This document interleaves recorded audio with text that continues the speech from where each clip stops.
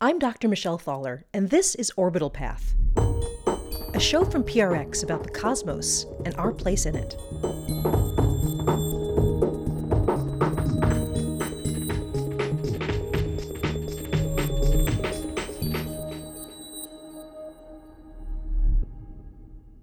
A couple of episodes ago, we discussed asteroids. They seem scary and exciting. And as we learned, they are interesting, but not in a wipe life off from the face of the Earth sort of way. They're interesting in more of a potentially the source of life on Earth kind of way. But this episode, we'll talk about the one thing that will definitely, 100% guaranteed, end all life on Earth forever. It's the sun. Yes, that same bright ball of joy that, with very few exceptions, fuels all life on our planet will one day destroy our home. But that is a long, long way in the future. As it turns out, the sun is actually capable of wreaking a lot of havoc in the present.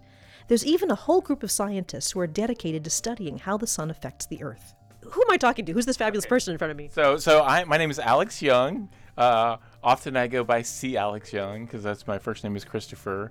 And we're sitting here at Goddard Space Flight Center. I've been at Goddard since 2000. Alex is a heliophysicist. Heliophysics is a new field. Heliophysics is a made-up field. Not made up exactly. This is serious science, but the word heliophysics can be a little bit misleading. It's about a lot more than just the sun. It's about the sun, it's about a star, it's about magnetic fields, it's about the Earth, it's about things that happen in our atmosphere, all rolled up into the field that we call heliophysics.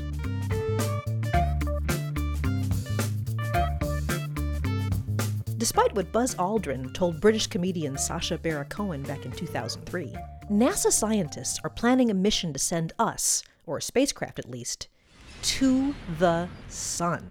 Do you think man will ever walk on the sun? No. The sun is too hot. It is not a good place to go to. What happens if they went in winter when the sun is cold? The sun is not cold in the winter. Now, we're not going to the visible surface of the sun, but we're going within 9 solar radiuses, which is about 4 million miles away from the visible surface of the sun. And that seems like, not very close, but in fact, that's really, really close. We'll be going closer than any human object has ever gone to the sun. But more on that in a minute.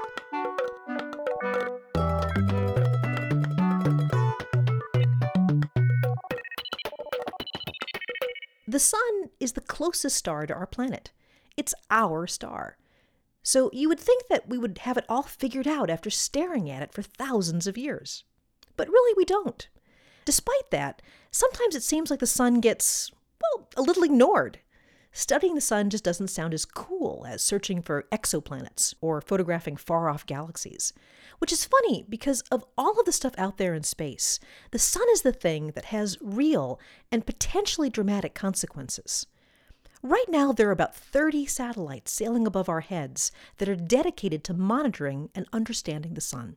We have the very obvious Stereo 2 missions, but we have MMS, the Magnetospheric Multiscale mission. There's 4 of those. We have things called Cluster and Themis and Artemis and Van Allen probes, which are studying these famous radiation belts around the Earth. There's 2 of them.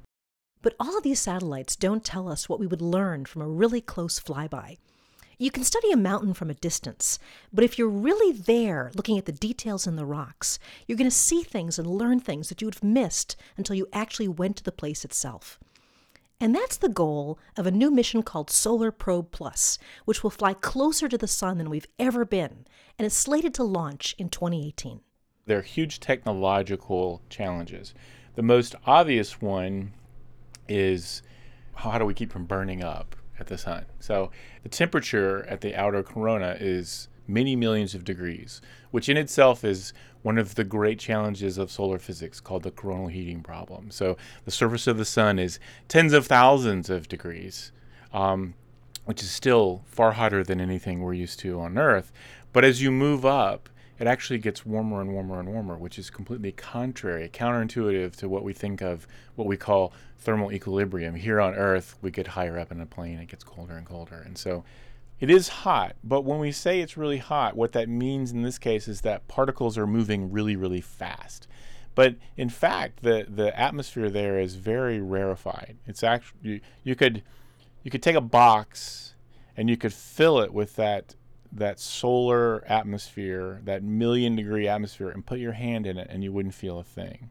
Because the particles are so far apart that they're not actually hitting your hand to transfer the heat. Because heat, the only reason we feel heat is because the particles are transferring that energy to your hand. And if there's not enough particles there, you're not going to feel it. So in that sense, it's really, really hot, but we wouldn't really notice it. But the radiation, the light coming off the sun is unimaginably intense. And sometimes the sun flings an especially intense shot of these supercharged solar particles out into space.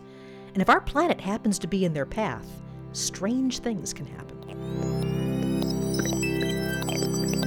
Way back in 1859, there was a British astronomer, Richard Carrington. One day, he noticed there was a giant sunspot that he saw through his telescope. And then he noticed a couple of days later, there was aurora.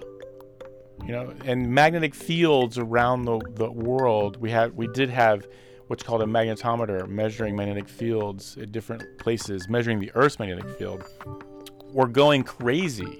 They were paper tape with a little pin on them, making a tracer, and these tracers were just going bonkers. And he made the association that, hey, something with the sunspot happened, and something happened here at Earth. Turns out it was a huge solar storm. So there was a very large solar flare that came from the sunspot. But we now have strong evidence that the sun produced several very large coronal mass ejections. A coronal mass ejection, or CME for short, is an amazingly dramatic explosion of material off the surface of the sun. This is mainly charged helium atoms, hydrogen atoms, actual gas that comes flying at the Earth. And this blob of billions of tons of material carries its own magnetic field with it. So when this arrives at the Earth, the two magnetic fields can interact, and that can cause some really spectacular things to happen. Now, a CME is often associated with something called a solar flare, but they're different.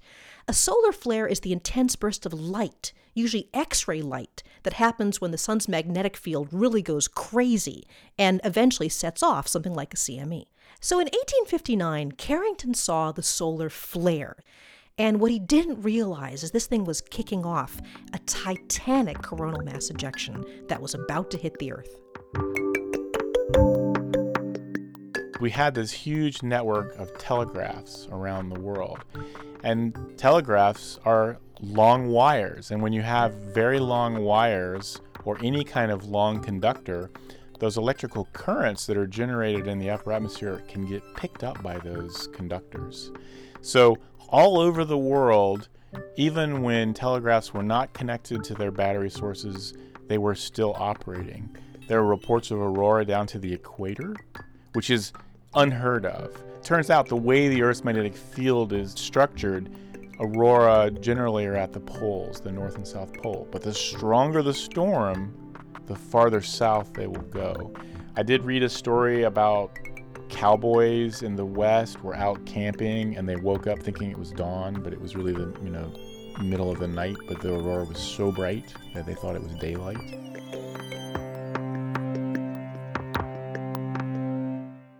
Now, heliophysicists estimate that a Carrington event happens only about once every 10,000 years. They're very rare. And it's important to emphasize that we're safe from these things on the surface of the Earth. They won't fry life on Earth. Particles are absorbed in our atmosphere. But when that much magnetic energy is dumped into the magnetic field of Earth, really dramatic, even disastrous things could happen. For one thing, it could shut down power grids all around the planet. It could damage our satellites. So imagine being without power or without the GPS satellites for an extended period of time. And the interesting thing is, we're not very good at predicting these events yet. We can see very active regions on the sun, and we know something's going on. But will we know when a really big event is about to happen? Well, right now, no. So these are some of the things we don't know enough about for the sun, because we want to understand them well enough that someday maybe we can predict them. Because there's storms, like storms here on Earth. We want to be able to look at the clouds and the rain and the temperatures and say, oh, there's a hurricane and it's going to hit this coastline and it's going to be strong and it's going to do it on this time. We want to be able to say the same things about these things coming off the sun. So yes, these solar storms can wreak a lot of havoc on our lives. It's important for us to know how to predict them. There are some large-scale patterns we've become aware of. The sun's magnetic field actually flips. The north and south poles change places about every 11 years. And right around when that happens, we call it solar maximum. There's a really big peak in the activity of the sun. Lots of flares, more coronal mass ejections. So we know some details. Interestingly enough, one of the things we do know is the sun seems to have been a lot more active in the past, the very distant past. We're talking billions of years ago. Carrington-like events might have been actually quite common. And this has some really intriguing implications. Heliophysics has been very interesting because it may be that these solar storms are important to the evolution of life, that you may actually need them. They may even be part of the energy source that planets and atmospheres have used, as they evolved through their history. So the sun may have played a role in triggering evolution, actually pushing it forward. And just like evolution's been going on now for billions of years, the sun as well hasn't stopped changing, and it will continue to change in the future with some pretty dramatic ramifications for life on Earth. The sun is going to evolve. All stars evolve, and they change from being a yellow star, or a white star really. It will slowly start to swell, and it becomes what we call a red giant, and it's going to eventually fill the whole inner solar system. So I don't know. I've heard different. I don't think we completely know what will happen, but either way, it's not going to be very comfortable here. So the common scientific wisdom is that when the sun becomes a red giant, it will expand and eventually swallow the Earth. There's actually something a little bit more short-term than that. We can talk about this. So, the idea that in about a couple 100 million years, the sun will be so bright that it'll boil off our oceans. That's true. Yeah. I'm still jumping ahead. I still keep thinking on these long terms. Yeah, that's the other thing is we really only have millions of years. I mean, I'm hoping we have warp drive by then or something so we can get out of here. The sun is a mass of incandescent gas, a gigantic nuclear furnace where hydrogen is built into helium at a temperature of millions of degrees. Yo-ho, it's hot. The sun is not a place where we could live, but here on Earth there'd be no life without the light it gives. This mission to the stars has been commanded by Justin O'Neill. Andrea Mustaine edits. John Barth and Genevieve Sponsler co-pilot from the PRX mothership. We are supported by the Alfred P. Sloan Foundation, enhancing public understanding of science, technology, and economic performance. More information at sloan.org. If you like this episode and want to hear more, check us out at orbital.prx.org or subscribe wherever you get podcasts. And I'm Dr. Michelle Thaller, a little bit of dead stardust, signing off for now.